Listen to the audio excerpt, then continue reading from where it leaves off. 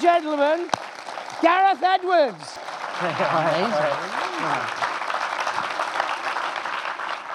Just when you think Darth Vader couldn't get any badder or cooler, you make him badder and cooler. I just think that whole section, that reveal, is just an awe-inspiring moment of cinema. That was the last thing we filmed on the whole thing. It was, we shot the movie, and then we cut it, and then there was like this pickup shoot thing, and then at the very last thing of the pickup shoot was that scene. And it was actually, the film ended with Darth Vader coming, kind of seeing the blockade runner, get released and go.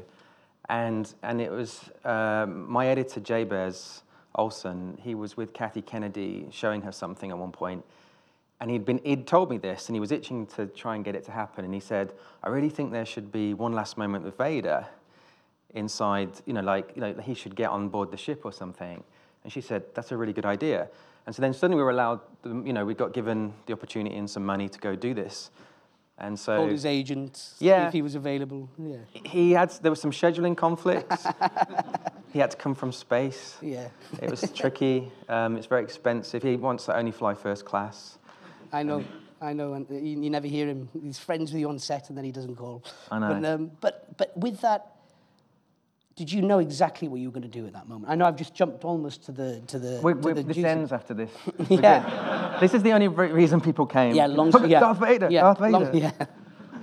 Long story short, Darth Vader. But we will go to the beginning. But that moment, did you know exactly that sequence? Because when you watched that film as a kid, I remember thinking Darth Vader was sort of scary, but he never did. Well, that's kind of the greatest hits of Darth Vader, isn't it? Like everything he's doing in there is something you've seen him do at some point. And there was stuff proposed, because what happens is like the stunt guys, they come up with stuff and everybody has a little go at it. And it felt like it was really just going to be the things that we'd already established or had been established in the other movies. And it was funny because like when we were filming it, when you make a film, you really don't know what people are going to like and what they're going to hate. And you hope they're going to like most of it.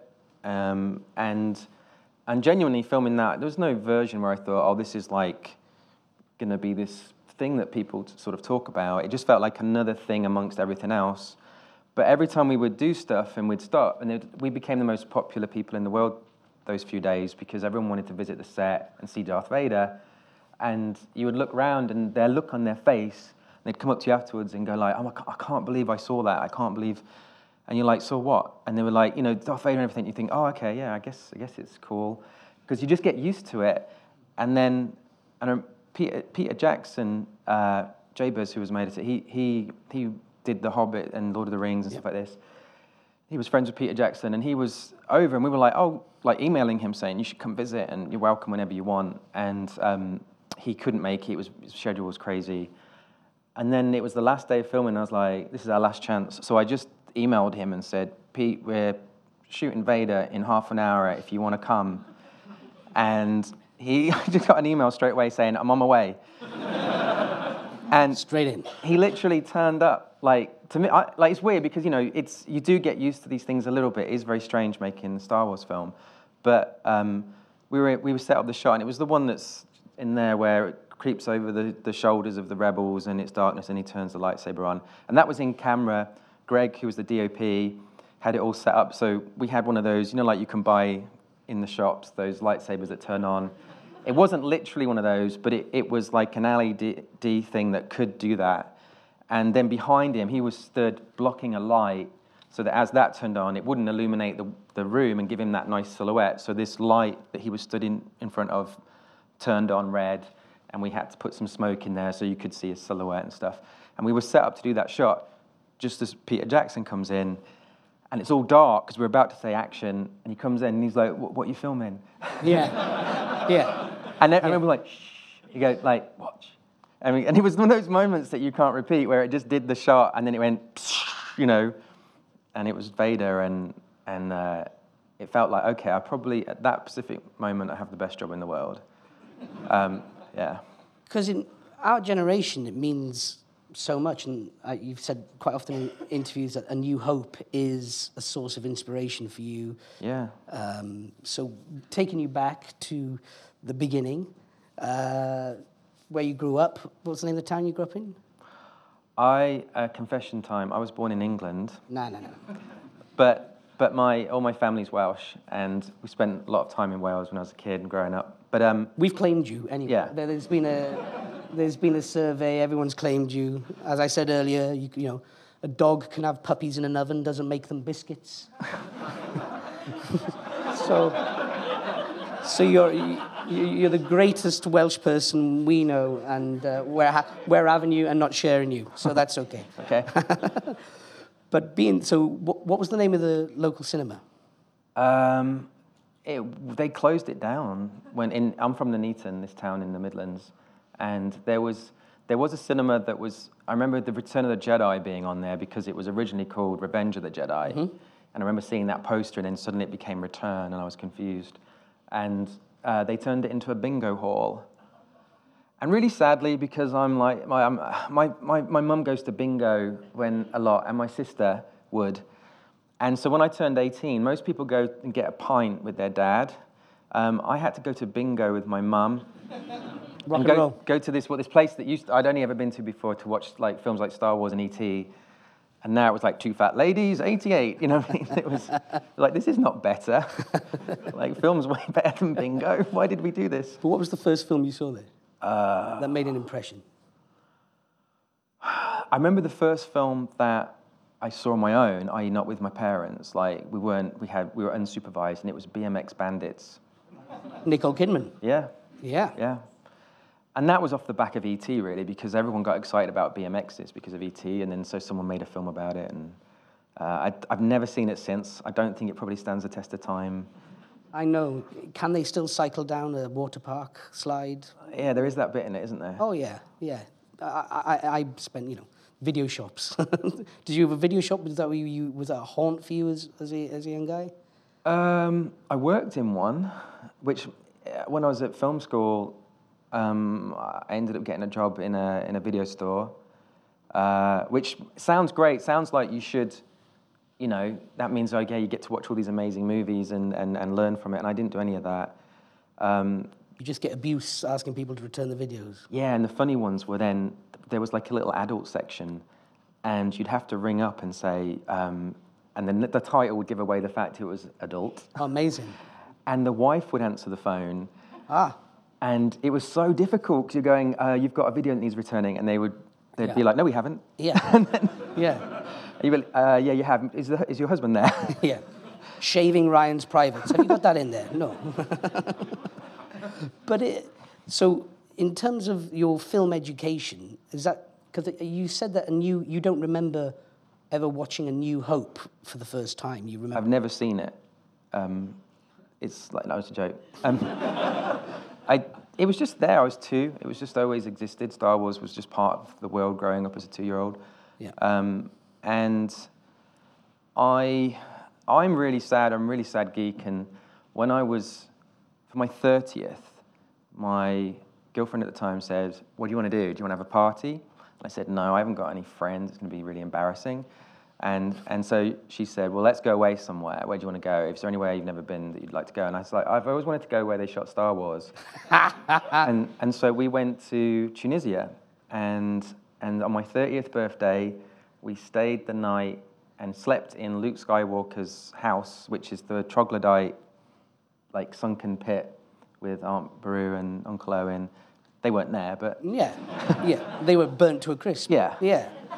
And drinking out of big giant plastic cups. I took some blue dye with me, and I bought some milk, and I put the blue dye in the milk and drank blue milk, which, for anyone who doesn't know Star Wars, that's what it's famous for. Luke drinks blue milk, and I sat in the same spot and drank blue milk, and then spilt it, and it went all over the floor, and there's this big blue stain there now because of me. I don't think that's sad. I think that's pretty cool, actually. And then when it was all said and done, my girlfriend said, well, that's the best thing ever. Like, how are you going to top, for your 40th, what are you going to do that's going to top visiting the Star Wars set? And it was through sheer fluke. On my 40th, we were filming Star Wars. And so it was like... Did she claim it? Did she claim it? No, I'm not going out with her anymore. But I was like... I did call her up and go, you were wrong. 40 is so the new 30. Yeah. So the idea of filmmaking, we spoke to an extraordinary young filmmaker earlier on, Yeah. 13-year-old filmmaker. He's made 13 films and he's 13 years old. He's extraordinary. At what age did it sort of start come as a passion, an ambition for you, a need to tell stories? Did it happen in performance first, or did it happen in a relation to the films you were watching? Or I mean, I just loved films, and I kind of. Okay, so another confession. My dad played rugby. He played for Pontypool, and I don't play rugby. I've never been interested in it, and I was a bit of a black sheep of the family because of it. And it was probably because I grew up in England and football was the thing, and so me and my dad had not loads of things in common, you know, in terms of like sport and stuff, but he loved films. And so the times that I would probably spend the most time with him was on a Saturday when we would get a Betamax from the video shop and we'd watch this film, and he'd usually explain why it was so good, you know, and he would say, okay, you have to understand when this came out, there'd never been a car chase in a movie, and like it's Bullet or whatever, and we would watch these different films, and I think that made me feel that filmmaking was this parentally approved career, you know, that you could have. It wasn't like a waste of time. And so I remember getting thrown out of class when I was 10, and spending the hour that I was not allowed inside storyboarding. And so I must have known that there was something called directing, and that you create shots by storyboarding. It was rubbish. I never made the thing or anything, but so I obviously wanted to make films then, but I didn't know how the hell you do it. Do you know what I mean? Like, there was no set path. The only thing I had as a kid was the Steven Spielberg story, which was this book about how Steven Spielberg got his career. And it looked like he had made a short film, gone to Hollywood and managed to show it to a producer, and they gave him a job directing television. It wasn't quite how it happened, but it sounded straightforward. And so it looked like film school was the way to go, make a short film. And I did all that and sent my VHS copies I literally did send them to Lucasfilm and Amblin, Spielberg's company, and things like this. Got all these rejection letters back saying it's shit. And then I was like, oh my God, I've wasted all my youth. I don't know what I'm going to do for a living because I've always wanted to do this. And my flatmate at the time was studying this new thing on the same course called computer animation, and it looked like it was the future of filmmaking. Mm-hmm. And so I got into debt and I bought a computer, and my dad said I could only live at home if I got a job. So I worked in Marks and Spencer stacking shelves at night and then learnt software in the day. And my plan was spend 6 months learning this thing and spend the next 6 months making a film. And 10 years went by because I was just shit at it. And it took forever to learn how to do this stuff. And again, I just thought, I've wasted my life. Like, why did I get into computers? It was pointless. And then I got very lucky in that it seemed like there was an opportunity where you were able, the thing holding you back from making a low-budget film, or it felt to me, the thing holding you back from making a low-budget film and it being a success was that it would look like cheap video. The only thing I could have shot on was like a camcorder. So I thought, okay, maybe we embrace this and do and I literally had a pitch that was like a sci-fi alien invasion film, but like Blair Witch. And I think I even wrote on the front, Blair Witch meets War of the Worlds or something like this. And thought, okay, this could work. And I started to send it or talk to people about it. Like a Jaws in space kind of moment. Yeah, and then suddenly I got sent these links to this new film coming out called Cloverfield. And it was all camcordery and all and it just instantly killed it because it looked like, oh, you're just trying to copy Cloverfield. So I was like, oh, okay, I can't do that. And then these people were experimenting on the internet with sticking SLR cameras, like film-type camera lenses, on the front of video cameras, so that video looked like film. And they looked amazing. Like these little shorts people were making looked fantastic. And I bought one and entered a 48-hour film challenge, and Louis here somewhere that runs that. Hey. Next one's in April. and entered it, and we were very lucky. It won, and I took that with my visual effects work to a low-budget film production company called Vertigo in London. Yep. And they were like, great, let's do it. Let's make a film. And I didn't believe them at all. And they said, they could tell I didn't believe them. And they said, look, we promise you we're going to do this. Just write down any date you want when you want to start filming, and I promise you'll be filming on that date. And so I thought, I run out of money in 3 months, I'll write 3 months from now. Yeah. And so I wrote down this date in September, and they stuck to it, and we were shooting Monsters, which was the low-budget film, in the middle of Mexico 3 months later. But at that point, what did you know? Do you know that it was going to be set in? Did you have the story? No. You didn't. It was. Money would stretch further in Mexico at the time. Did it feel? It was. I think the pitch. If you don't know Monsters, it's about America build a 100-foot wall to keep out some unlikely visitors. What did you know? We are an illegal. I can't speak about this because we're in a legal battle with Trump right now, trying to sue him for plagiarism. Yeah. But yeah.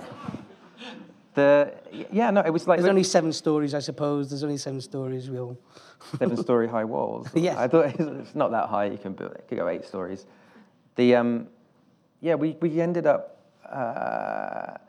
It wasn't really an idea. It wasn't like, hey, I want to make this story about this couple who end up going across on a road trip type movie. It was more like, I think you can make something at home now that looks like it costs way more than it did, and I think you can film it on these new cameras and lenses, so it looks like film, but it's really video. Therefore, you could do the maths. Like the short that we did was done in 2 days. I think I don't know what I spent on it, but let's say I spent 100 quid on it, and that was 5 minutes. So you could say, look, extrapolate this out for a 90-minute film. It's going to cost very little, and it can at least look like this. And so we didn't have an idea, and they said, to be honest, I went away and I said I wanted it to be a monster movie. So I went away and I came back with this story idea and I pitched it to them, and they said no, because it was I had it about soldiers, and they said no, we don't, soldiers, it's too expensive.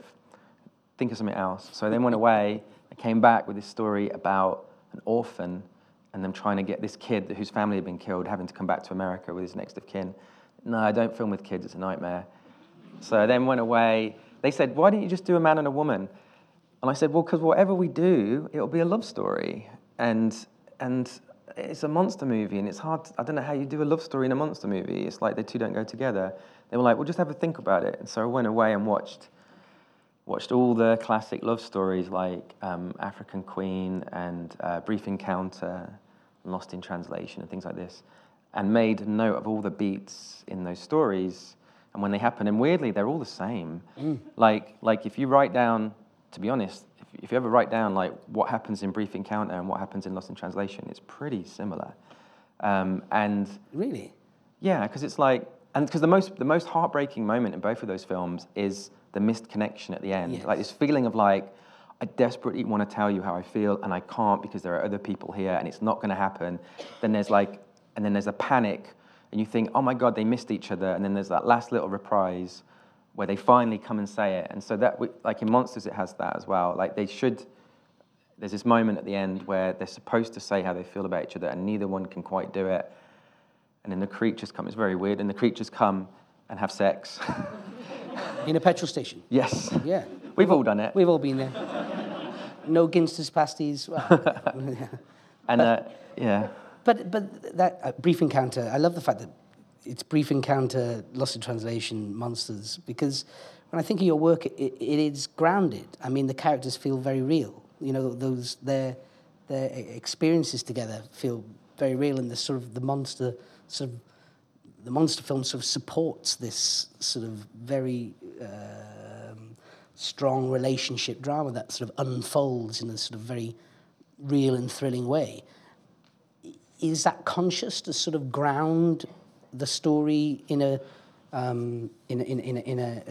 more sort of tangible setting, so that gives more weight to the more extreme sides of it, like the monsters? Is that It was just out of necessity, really, because I didn't have actors, and I had 2 actors in the film, but I didn't have access to like loads of extras and things.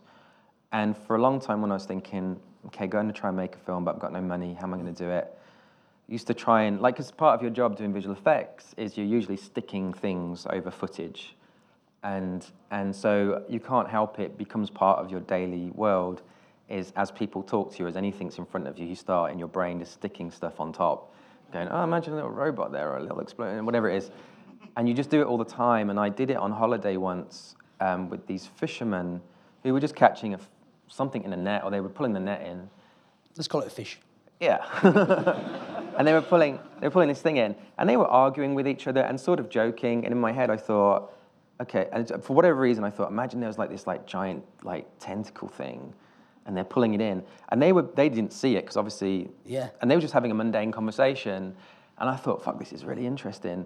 Like, imagine a world where these creatures are there, but it's everyday life for everyone. Like, it's the bit at the end of a movie. Like, normally, you know, Godzilla destroys a city or something, and then the credits roll, right? It's a bad example. But, and I was like, what happens after that? Who cleans that up? And like the start of Monsters for ages was a cleanup, and it kind of is, where, you know, the mundanity of having to the wreckage of a building, and there's been a creature has attacked something, and then life going on, and it was really easy to shoot that because life really was just going on, and we were sticking things in, and so. I love that scene with the guides, who sort of you first realize before they show them the aliens on the tree trunks, where they're sort of saying, well, we're happy to live with them and they don't cause us any harm, and it's beautifully played and shot, and you feel like you're there. So that's just a normal guy. He's not an actor. And what we did is we got them to talk about.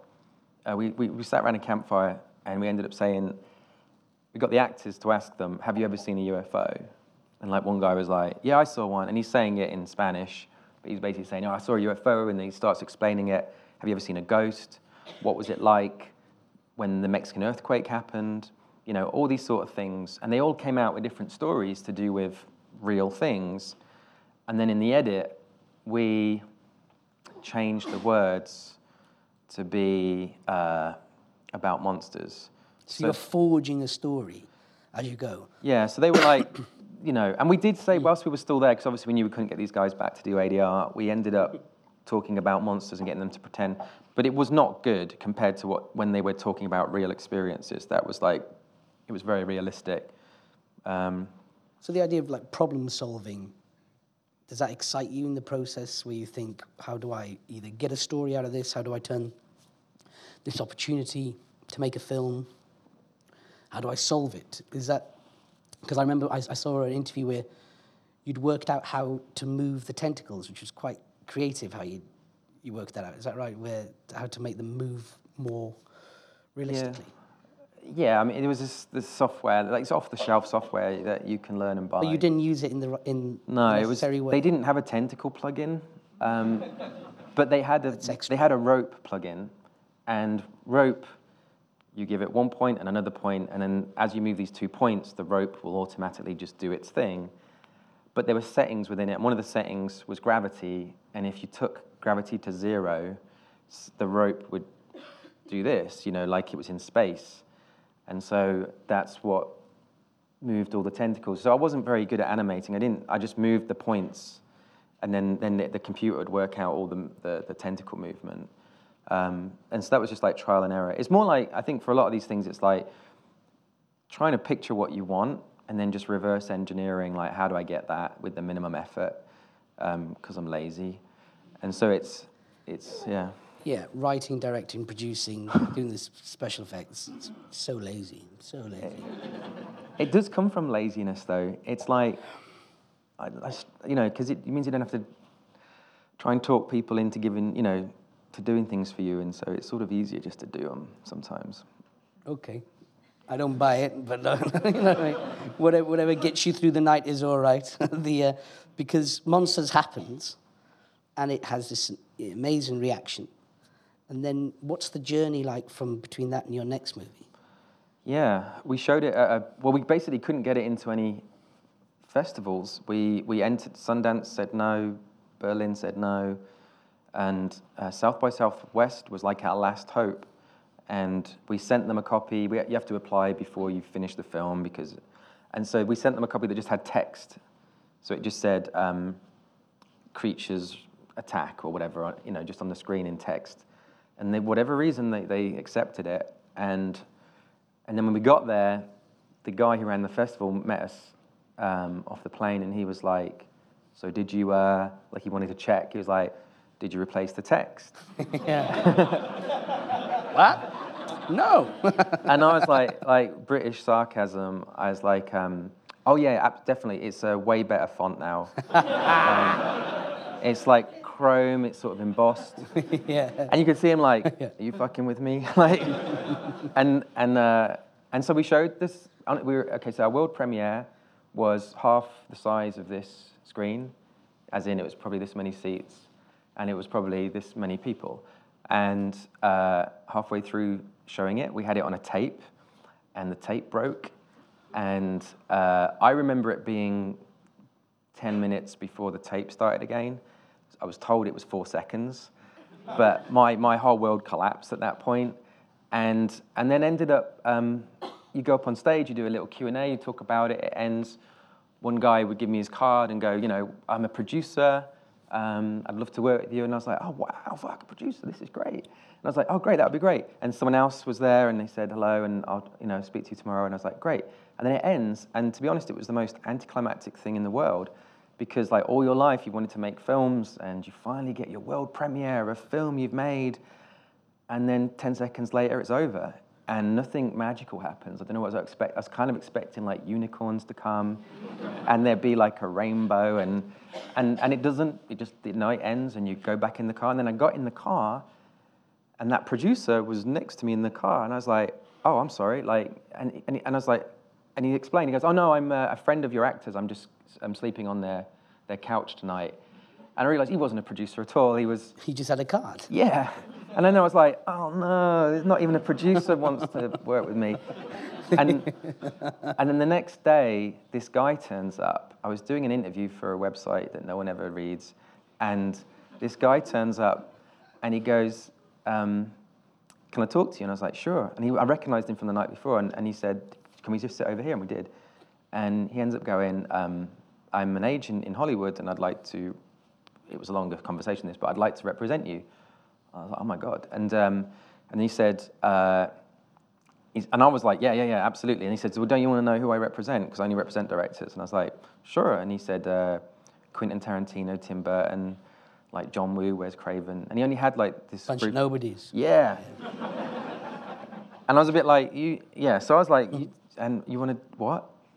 And from that point on, everything that happened then, from then on, I was sort of, it wasn't anything to do with me. Do you know what I mean? It was them. Like, they were very good. They know the industry.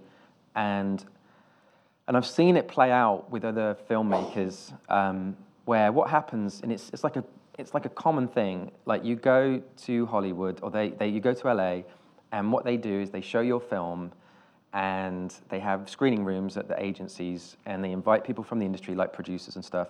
Producers won't come. They don't care. They send their assistants watch it. If it's any good, they go back to the office and they say, "Yeah, it's pretty good, you should watch it." They have another screening where the producers turn up. Yeah, it's true. And then the producers watch it. And I was invited to go to the second screening, because they said, "Don't come to the first one, it'll just be assistants." And so I flew over to go to the second one so I could just say hello and introduce it. And the goal was like, then hopefully you'll get some meetings, you can go meet some people. And then the way it worked out, I ended up going to the third screening, and I get in there, and as I'm talking, and it's like a quarter of this, and I'm sort of going, "Yeah, my name's Gareth from England, and made this film very cheap, and la la la." And as I'm saying it, I'm looking, there's like Harvey Weinstein is sitting there, and I keep talking, there's Quentin Tarantino's there, and you're going, "What the hell is going on?" Yeah. And I got really nervous, and we ended up going for a drink across the road whilst they were watching it, and then they say, "Oh, do you want to go back and see the end?" So I went up and snuck into the projection room, and I saw Harvey Weinstein get up and leave. And as he left, he punched the wall and was swearing. And I was like, what's going on? Cool. Cool. And he was like, what's the matter? What's the matter? And then he turned around, he came back to the projection room. Someone must have told him I was in there. And he goes, oh, I'm so sorry, I've got to leave. I really wanted to see the end. And he's like, I'm going to see it tomorrow. And I was thinking, you're not going to see it tomorrow. They won't give a copy to anyone. Like, in my head, this is what was going on. Like, I couldn't see it. I didn't have a copy. But I didn't say that. I was just like, oh, cool. And I was thinking, he doesn't want to see it. He's just leaving. And then Tarantino at the end came up to me, and I saw Reservoir Dogs at the cinema 7 times. I love him. And he came up, and I don't know what he said to me, but all I heard was like Charlie Brown. And he left, and everyone came straight up afterwards and went, what did he say? And I go, I have no fucking idea. Like, I don't know what he said to this day. I don't know what he said. He could have said it was rubbish, but well done for trying. And then I ended up doing, for a week, in 2 weeks, I met 100 people. And I didn't know what normal was. And so on my first meeting, we're just making chit-chat. You basically go to all the different studios, all the different production companies. And I'd sit there, and the first guy that met me went like, so what am I, like number 53 on your list? You know what I mean, like this? And I went, no, you're number 1. I have not done any yet. And he went, oh, and he got really excited about it and went, let me tell you how it works. And then he basically laid out, he goes, this happens, so what you'll do, you'll meet and he was right, you meet about 100 people, and the majority don't give a shit, and they're just doing it for whatever reason. And it's embarrassing because you sit there in these offices, and there's like someone high up and powerful, and then there's their assistant. Yeah. And you can tell the assistant saw the film, and they're chatting to you, but the high up person is just there on their BlackBerry, like this, going... You're totally excited. You're completely excited about the excitement. Yeah. That's great. Mm-hmm. And the assistant's like embarrassed, like kind of going, please ignore them. I know what's going on here, and they're trying to give you eye contact. And I felt like that. Oh, this is such a waste of time. But I went to Legendary Pictures, who did things like, they worked with Warner Brothers, and they did things like The Dark Knight and Inception and stuff, and sat down in there, and that meeting went really well. And I ended up pitching a film to them I wanted to make. And they were like, you're going to make all your films with us, kid, and you don't have to go to any more meetings. And I started crying. I was like, yeah. Do you mean that? You know what I mean? Like this was, and I was really embarrassed, and I said, I'm really sorry. I was like, but all my life I've waited for a moment like this where someone like in your position would say something like that. And I left thinking, is that a lie, or is this going to happen? Like I didn't know. And the way things worked out is I had 3 really good, out of all those different meetings, 3 were really good. And Legendary was one of them, and ended up going with a different company because of the terms and things. And so I thought, oh no, I've burnt that bridge with Legendary, and they were really sweet to me and really nice. And I felt really guilty about it. And then I came back to England and started working on the film I wanted to do. And then I got a random phone call from the guy who ran Legendary, and he said, and it was kind of like, I think, an excuse to call, because it was about nothing, and I didn't quite understand why he was calling. And then right at the end of the phone call, he goes, oh, by the way, if we had this really big film that was up your street, would you do a really big movie? And I didn't know what he meant, and I went, sure, it depends what it is, but yeah, sure. And then a few days go by, and I get an email saying, Gareth, call this number now. And so I go home and I call this number, and it was my agents, and they said, sit down. So we just had a call from Legendary, and they were wondering if you'd be interested in directing Godzilla. Oh, and I was amazing. Like, really? And then I thought, okay, maybe I'm one of 50 people they're talking to, but it wasn't. And it kind of, it all went from there, really. It was like, I don't know why you have to ask them, but it happened. Well, you don't need to, you can continually ask yourself why. It's like the whole story with Olivier, isn't it, where he was trashing his dressing room because he was brilliant one night, and someone said to him, you were brilliant. And he goes, I know, I just don't know why, And I think there's something about the why is fine, but clearly everything was working up to that moment, from your sort of trials and tribulation, working in the movie and then getting there. It doesn't happen to anyone. I'm not just blowing smoke here. It's clearly you were the right person for that. Did Godzilla mean anything to you? I mean, apart from, well, that's the big Giant lizard. but was it like, have you all, is that where you wanted to? Yeah, I mean, it wasn't like Star Wars. Star Wars, I watched it, I don't know how many times. I reckon over 100 for sure. Godzilla was like something I'd got interested in through my love of science fiction and things like this and fantasy. It was more like, you hear all these horror stories about people like me who go to Hollywood and get destroyed. And I was like, am I going to be one of those guys? And naively, you think to yourself, oh, that won't happen to me because I'll, do whatever you need to do to avoid that. And then the reality is you realize there's a lot of things you can't avoid. And so it was an amazing experience, but it was the hardest thing up till that point that I'd ever done. And the train set just got huge, kind of thing. Yeah, and it was like the way we made Monsters was very organic, and we listened to the film, and it told us what it wanted to be. Whereas making a Hollywood film is a bit more like a dictatorship, where you have to you decide shots sometimes 6 months ahead of filming. You know what I mean? Like everything's planned and very carefully worked out. And it didn't really fit with the style that I had developed in Monsters and stuff. And it was always the style I thought I was going to do. Like I always, you learn about Spielberg and people, and they storyboard everything, and they go, they turn up and they know exactly what they're doing every day. So I thought, okay, it'll be like that, and I just plan it all. But I think there's a limit sometimes then to like how, like, naturalistic and soulful and things like this things can be. And so yeah, because there's a phrase I've read about you that you've used quite often is finding the beauty in it. You've referenced it to a couple of your films. What do you mean by that, by finding the beauty in the scene? I mean probably more literally, like with the camera, but it's like so there's like two ways of filming. There's like the dictatorship version, right, which is this is the shot. Right. Okay, you're going to sit there and you're going to maybe be like this and you're going to say this, and then the DOP will light it so that looks nice and great, you got that.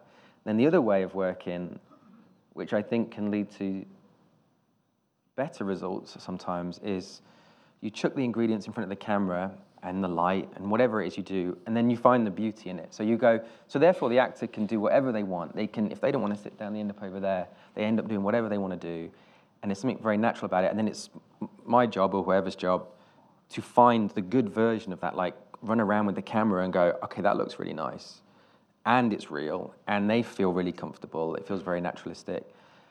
It's very hard to work like that on a big film, and on Rogue One, to bring it to Star Wars, Greg Fraser was the DOP, and I was talking to a lot of, like, you get to talk to a lot of really, really talented people when you make a film like Star Wars, and I was speaking to DOPs, and every single person I spoke to, I had this little spiel about, I don't want to make a film where you have to put the marks down, and then, you know what I mean, and we have to dictate exactly what everything is, and the actor has to do exactly what I say. I want it to feel more organic. I want to find it. The actors to own the moment. Yeah, and things can happen, and opportunities, things that you wouldn't have planned, like can unfold, and because it's right, you built a 360 set in Jeddah, isn't that right? It was with Rogue One.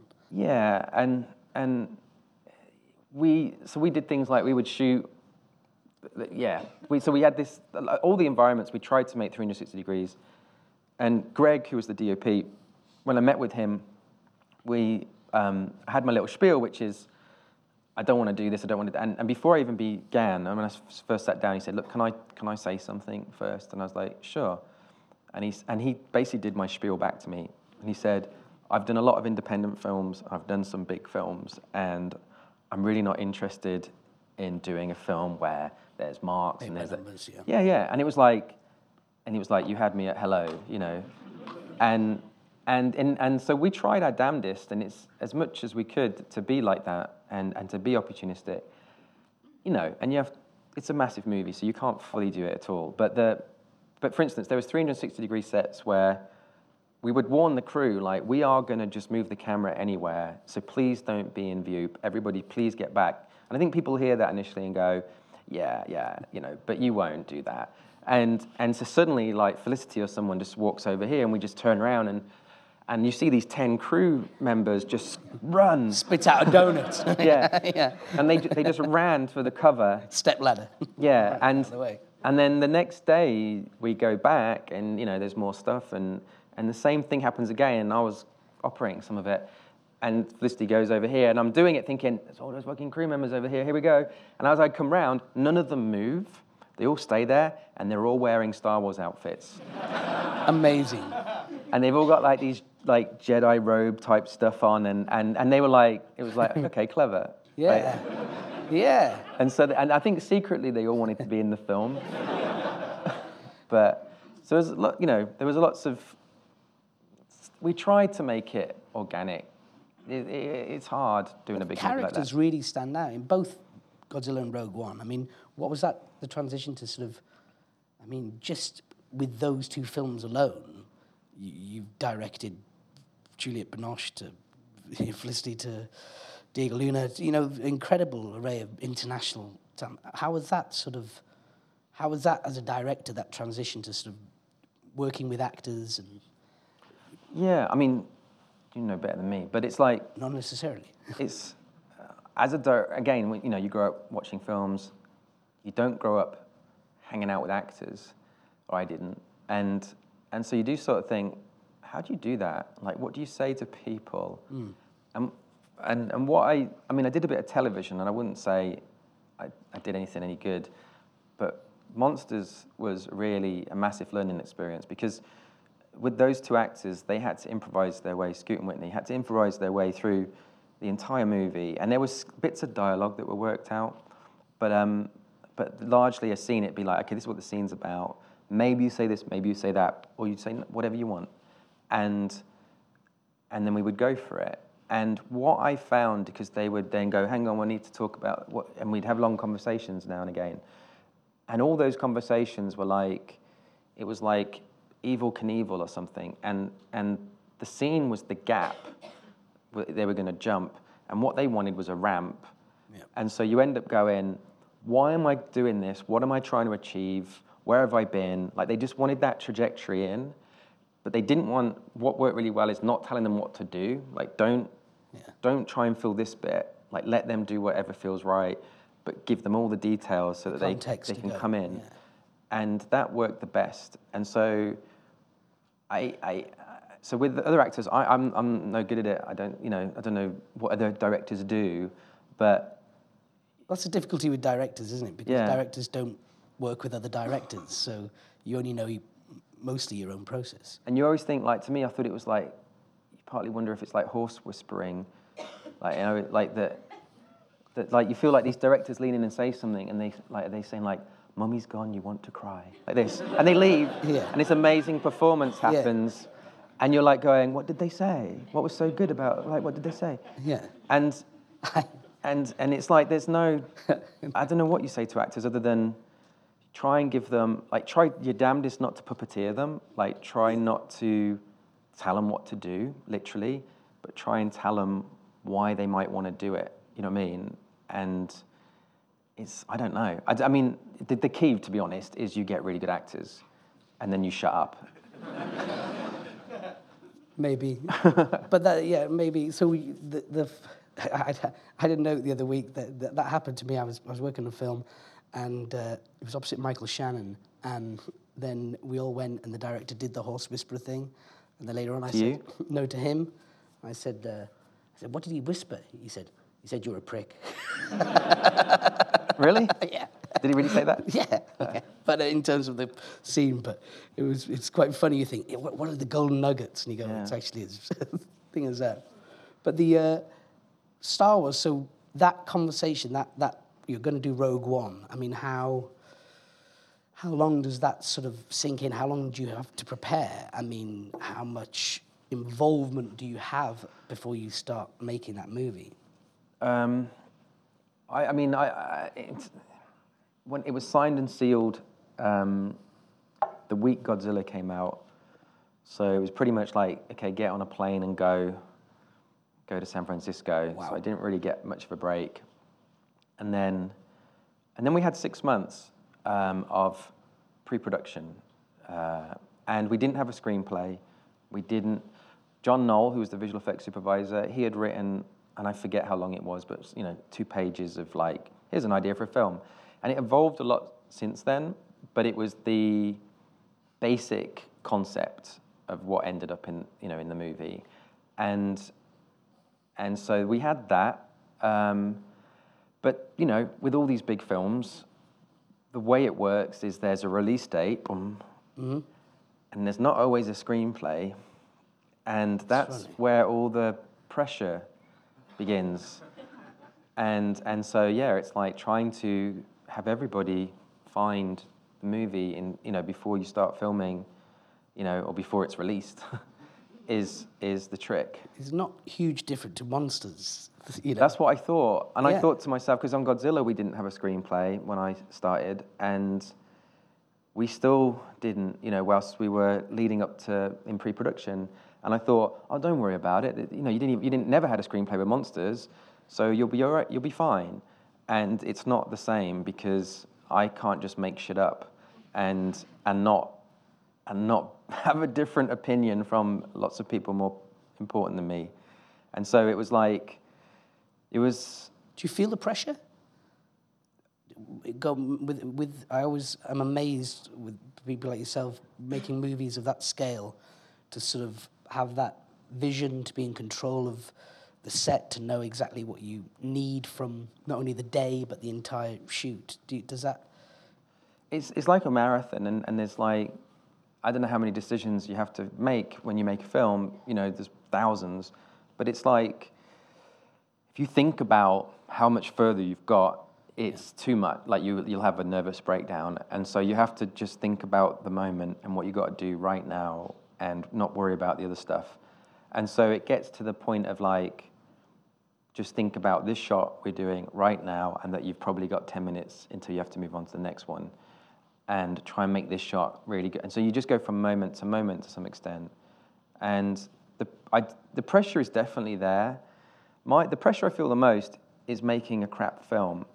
And you really don't want to make a crap film, because like something they never tell you at film school, because it's a high-class problem, is that if you make a film and it gets into festivals, like, it's really weird. The psychology of people is like, film's like this collective dream that you sort of had on their behalf, and sometimes you got it wrong, and it wasn't what they were thinking, and they'll tell you that. And like, obviously the internet's full of those sort of comments. But like, people come up to you and will tell you what's crap about your movie and what didn't work. And it's kind of heartbreaking when it first starts happening, because you're kind of not used to it, you know what I mean? And it's like, it's this really personal thing that you bared your soul with, and then people, I didn't like this, and that bit didn't work, and why did you do that? And so it's like, that's the fear, is like, especially with beloved franchises like Godzilla and Star Wars, the whole goal of the entire film was, please, please, please, let's not make a film that everyone hates, and I spend the rest of my life having people tell me how I screwed up their childhood, And so that I would literally have given my right arm to have not done that. So you're thinking of the fans, or you think the audience? Are you thinking of the experience that you want them to have when they see the film? I'm thinking of myself, because I'm a massive fan, and obviously you can't ever see your own film the way other people see it. Yeah. But I just didn't want to secretly hate it. Like, if someone else comes up to you and says it's really good, if you don't like it, like, you're never convinced, you know what I mean? If you think, nah. And to be honest, out of everybody, the person I most was worried about was George Lucas. And my fear was that he wouldn't like the film, So George had retired pretty much, you know what I mean? He was, so we were making the movie, and to take the pressure off ourselves, because there's a lot of pressure, Rian Johnson, who's doing episode 8, he was working whilst we were working. They were in development whilst we were filming and stuff. He was in Pinewood, and I would joke with him that his benchmark, because he's making the second in a trilogy, was Empire Strikes Back. And so it's like, it's all right, Ryan, you just have to be better than Empire Strikes Back. Yeah. And as the first Star Wars standalone, we had to be better than Caravan of Courage and Ewok Adventure. And so as a joke, I bought a giant Ewok Adventure poster, and it was in my office. It was like the main poster in my office was an Ewok Adventure. On the other wall was the Star Wars Holiday Special. and I totally forgot about it. They were there for like a year. And then The pressure is on. And then one day, George Lucas came to visit out the blue. And he's like, oh, hi. And he comes in, and I'm shitting myself. And he comes in that room. And it's only when he walked in the room, I suddenly remembered we got Ewok Adventure and the Holiday Special. And I was like, oh, no. I was desperately trying to keep his eye so he wasn't looking at the walls and like doing silly things with my hands so that he wouldn't notice. And it was, it was... And what did he say? Was his opinion? Well, we didn't know. So the whole time... Like he was really sweet, really funny, really nice guy, amazing. He's God, right? And he came and it was one of the best things and weirdest things you could ever do. And that was it. That was just during pre-production. And then the next time, well, I haven't seen him since then, but we heard from him. We were trying to show him the film, and we didn't know when he could see it, and we wanted him to see it obviously before it got released, you know. And he's a very busy guy, so it was just this open invitation. We didn't know when it was going to happen. And I was sitting in a review, or there was a sort of meeting that was going on at ILM.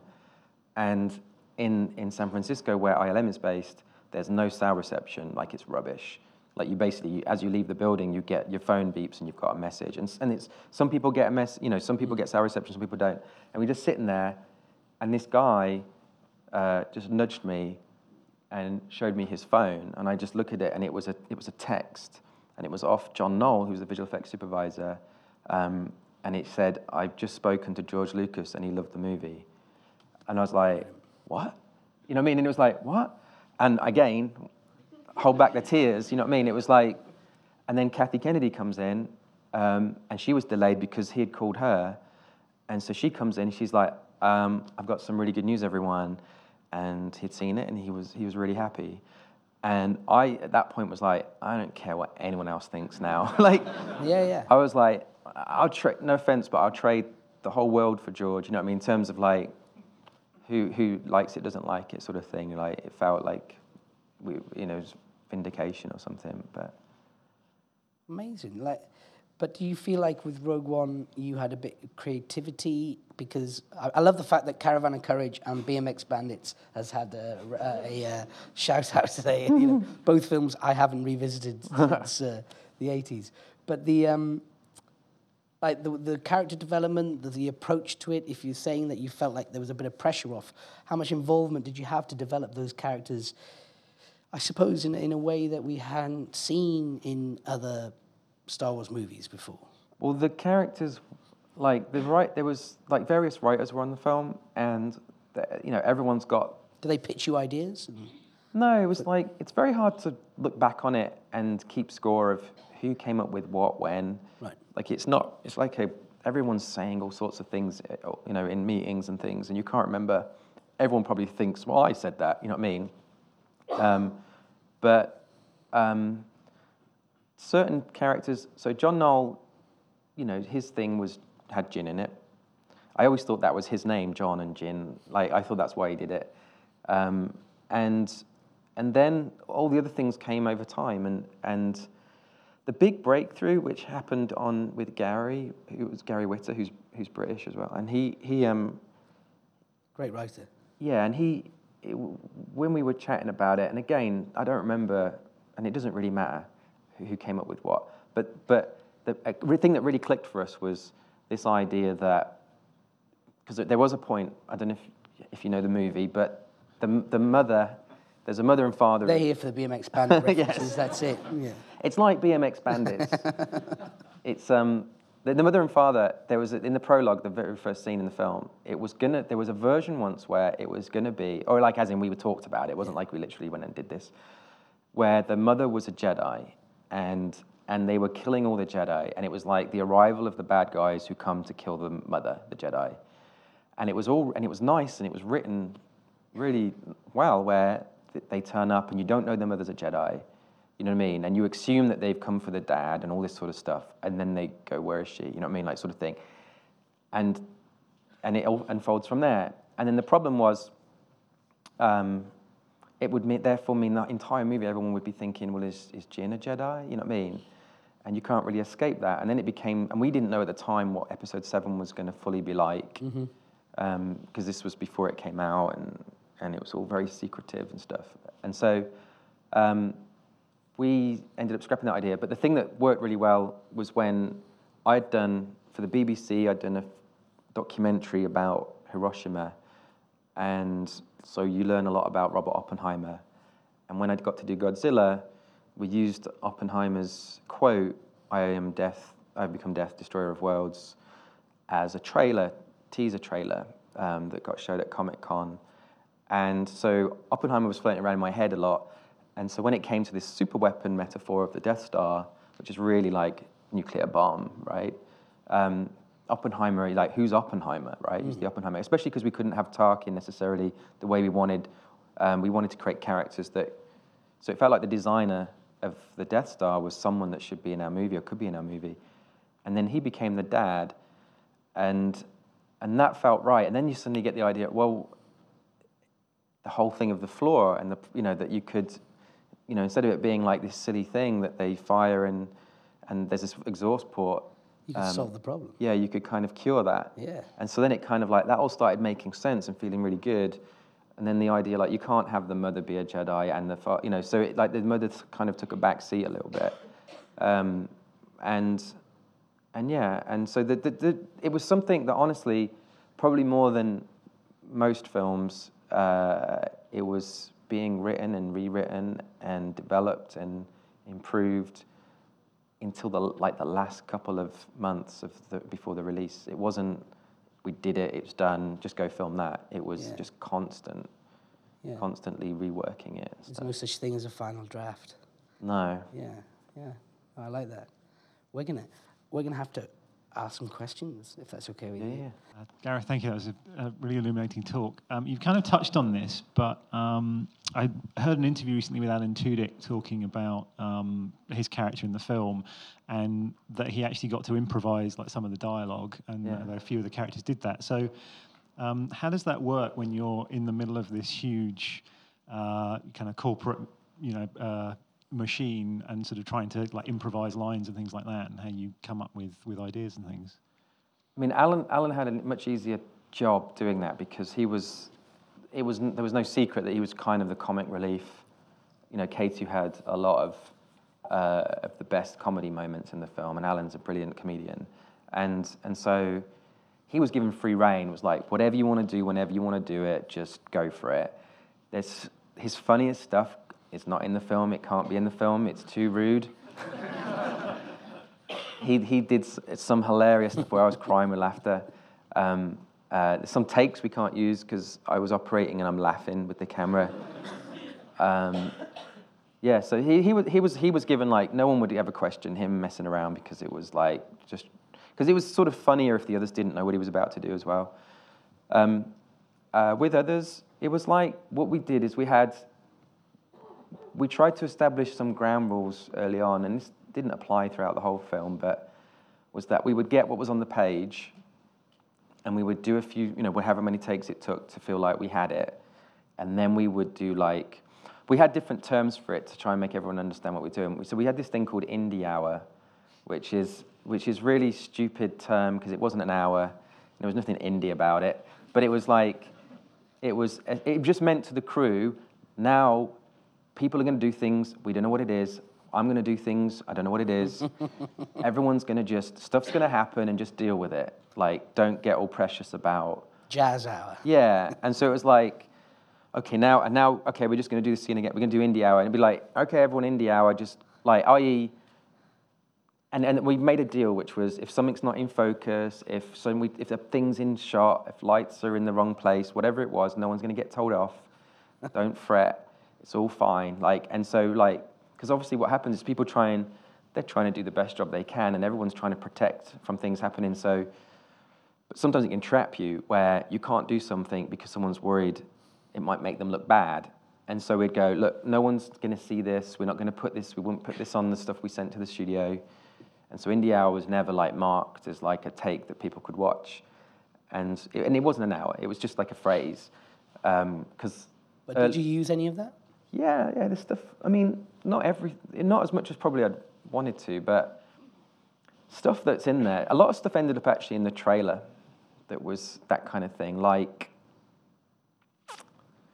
And it's funny because they don't become, iconic's the wrong word because that makes something sound like it's really good, but they become there's a bit with Ben who played Krennic, and he's got this gun and he's looking down, there's the spherical graphic behind him. And his action figure is that pose. And that's Indie Hour, i.e.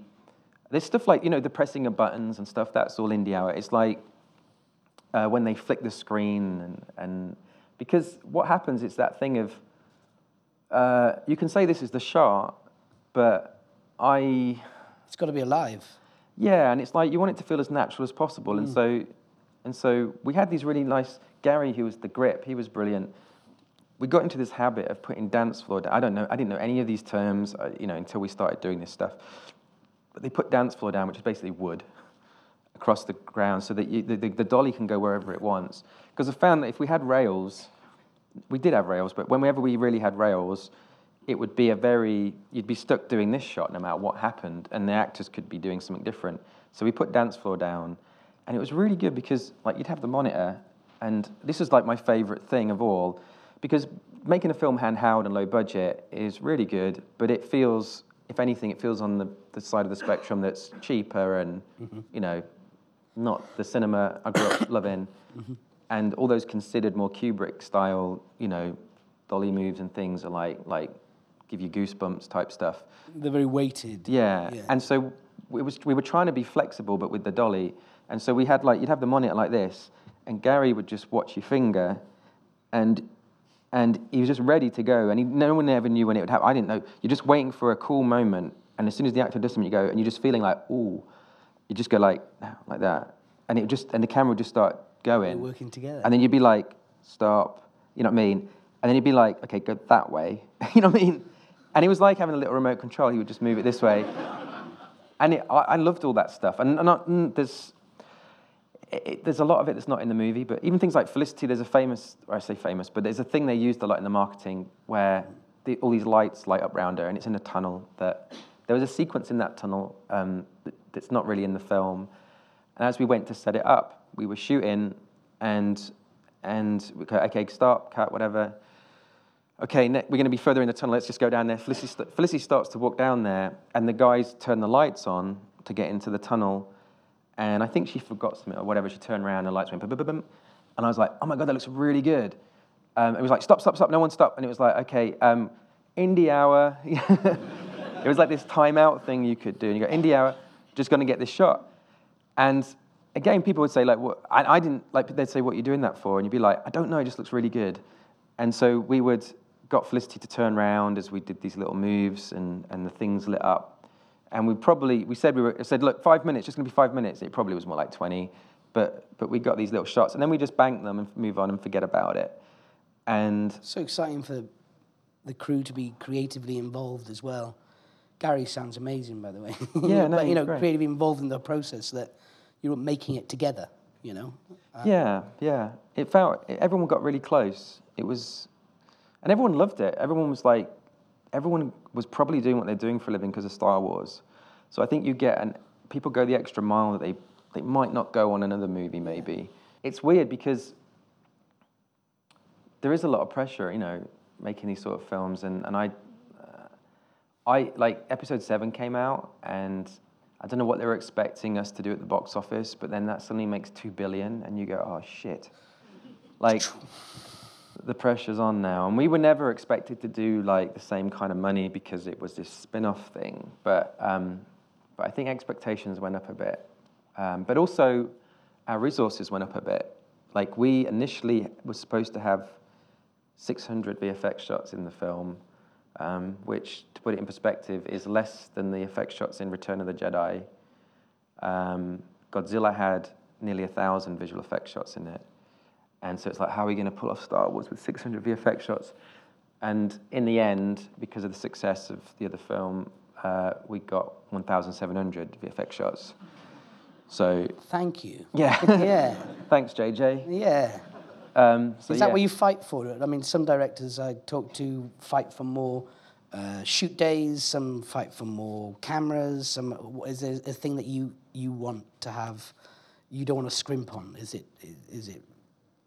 I mean, yeah. I mean, try and fight. Fight's the wrong word. Okay. Try and Beg.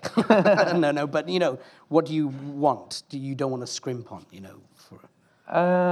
For me, it was just flexibility and freedom. Like, I don't like, when I was working and I did some TV directing, which is kind of like having the aspiration of film because we were trying to do these big things, but without the resources. We ended up in situations where, like, beautiful light would happen over there on a hill. We go, quick, I'll stop. Can we go over there and do this thing real quick? Can we just put this? Like, no, we can't. The trucks are in the way. It's going to take like an hour to move everything. And becomes this big event, and you say, well, why can't we just do that? And they say, because you've got too many people helping you. And you say, so what you're saying is, if I had no one helping us, we could do anything we wanted. And they'd be like, yeah. And you go, well, surely that's the way to make a film then, right? Like, and if that's why we went off and did Monsters the way we did it. And so it was like trying, even though you've got 300 people around you, trying to make it feel like there was only 5, so that you could do anything at any point. And the assistant director, Toby, was brilliant at, he knew that was my big thing, and was really, really good at keeping everyone away, the only people that needed to be there, sort of thing. And they were there, but they were just out of view. And it was, you could convince yourself sometimes, especially when we're inside the spaceships, because they literally they were on gimbals, and so they would seal them.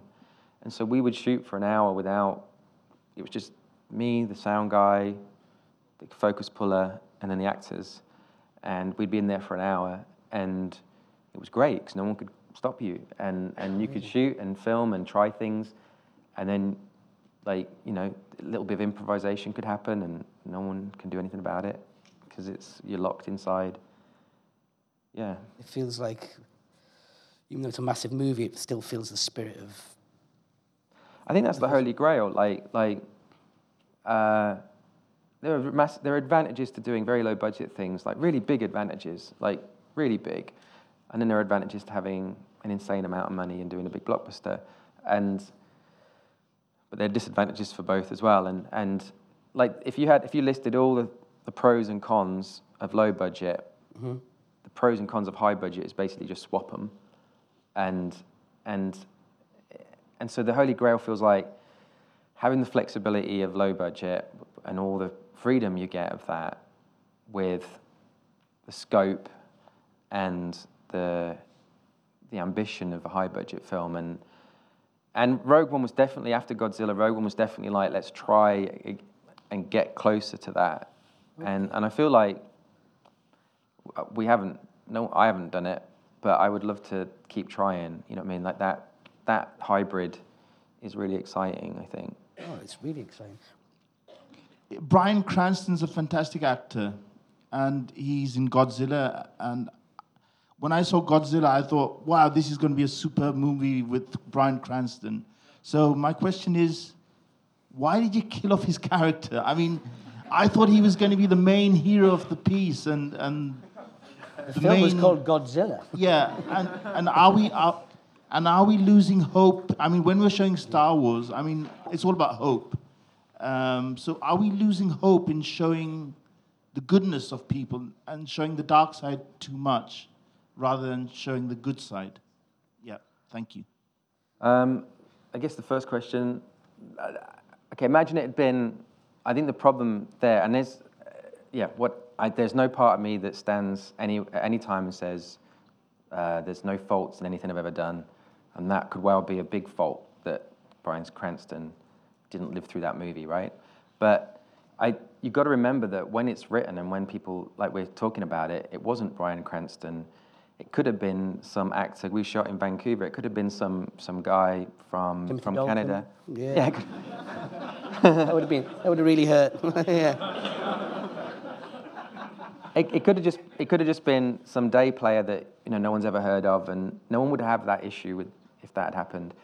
We ended up getting really lucky, and Bryan Cranston took the part, and he's so damn good.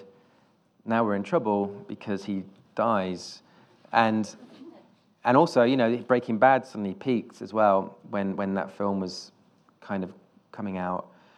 So yeah, that if I went back in time, there's so many things I'd do differently, and I don't know if that would be one of them, but it doesn't bother me like it bothers everyone else. That what was the other one? Hope.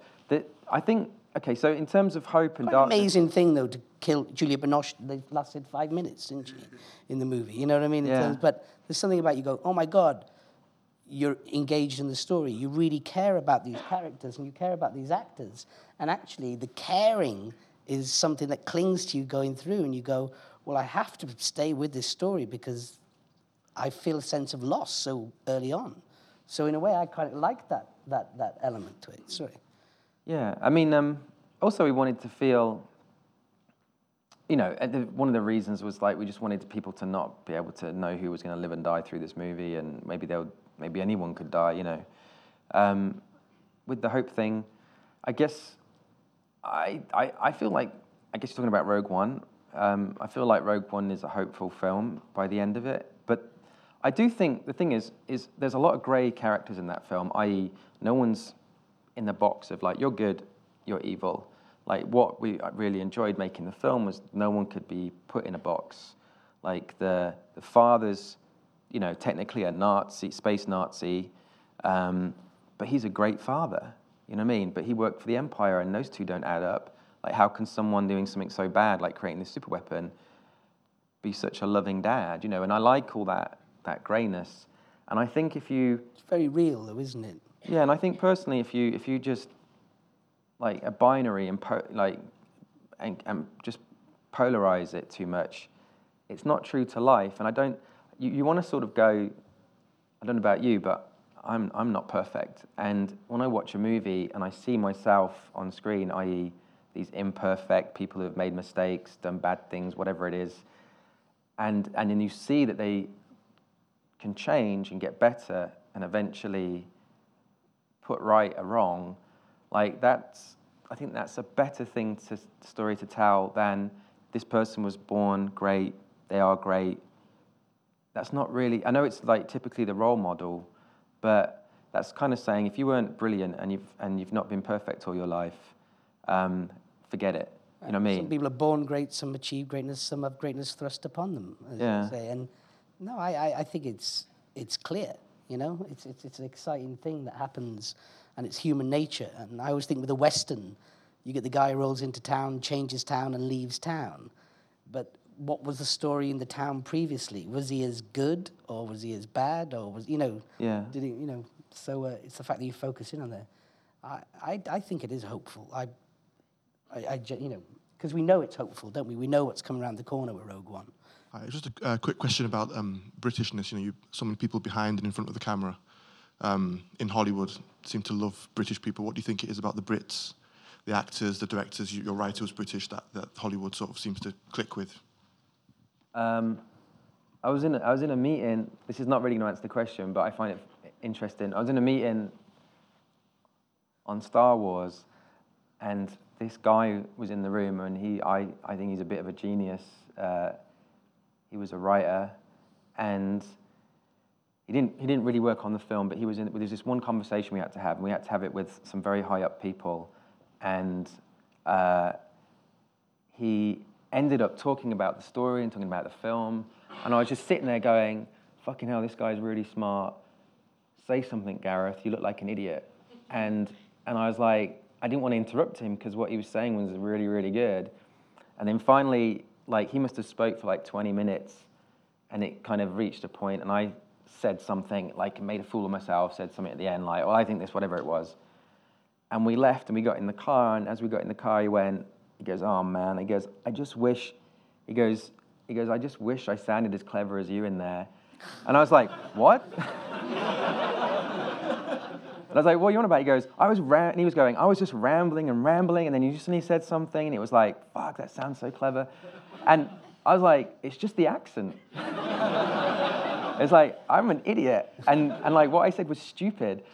And I do think the accent, it's associated with, like, you know, academics and intelligence and stuff. I don't know, in America, from Americans' point of view, somehow this accent reassures people, and they think, oh, yeah, they must be clever or very evil.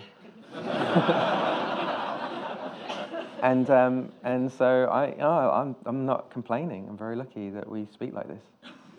It travels well. Yeah. It travels well. Thanks for tonight, guys, by the way.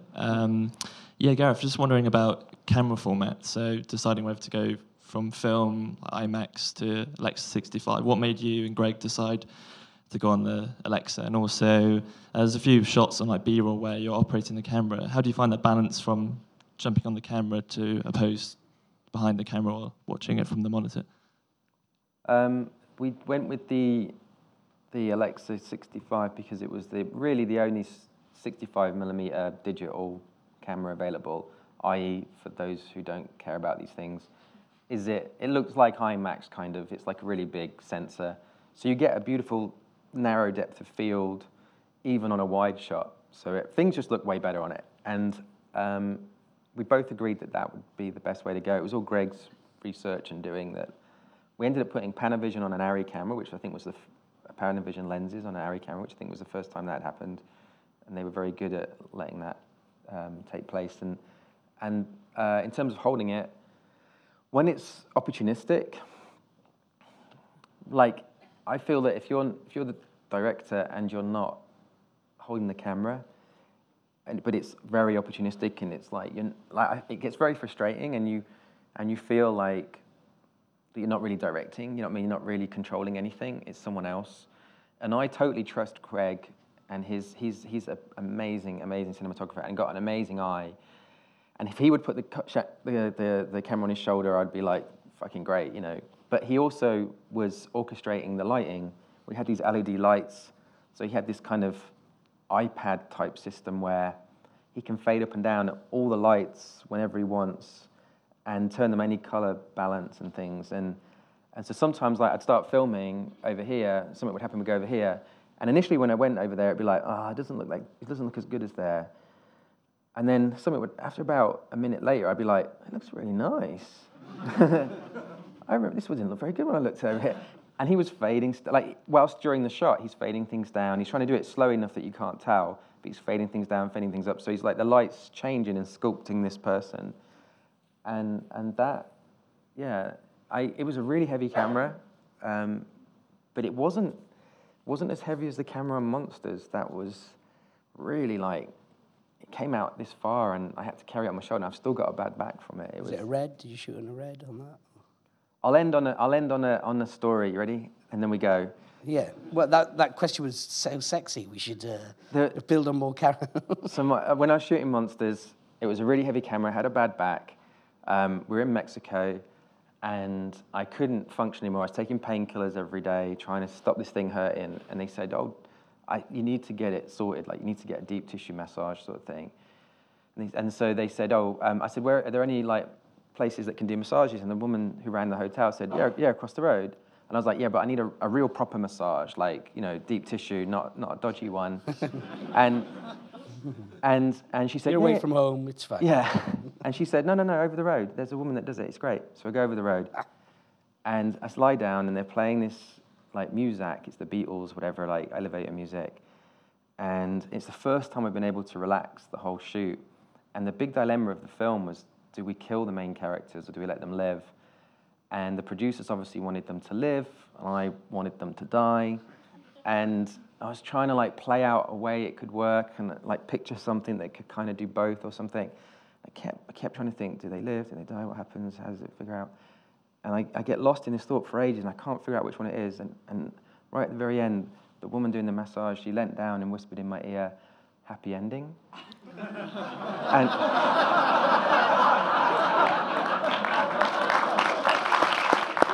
you shouldn't clap things like that. So she's now an executive producer on the film. Yeah. That's showbiz for you. That's showbiz. So what's next for you? A holiday A holiday and a happy ending. and a happy. Okay. And but do you know what you're doing next? Can you say? No, I just want to do something that I've sort of written, maybe with other people, but there's a thing that I had in development a long time ago that I really like. Maybe I'll do that, but maybe something else. I'm trying to take the pressure off and just let it all happen and not have deadlines and schedules. And It's been a thrill to talk to you. It's been a thrill to meet you. I think you're a world-class talent. You're crazily humble, and it couldn't happen to a nicer, more talented person. You're Wales's shining light. We've claimed him. He's ours now. And thanks very much for your time. No, thank you. Thank you. And thanks very much for your work, and we can't wait to see what you make next. No, It's cheers. going to be human, it's going to be exciting, it's going to be fresh, and I'm a big fan, as everybody else is here. So, ladies and gentlemen, Gareth Edwards.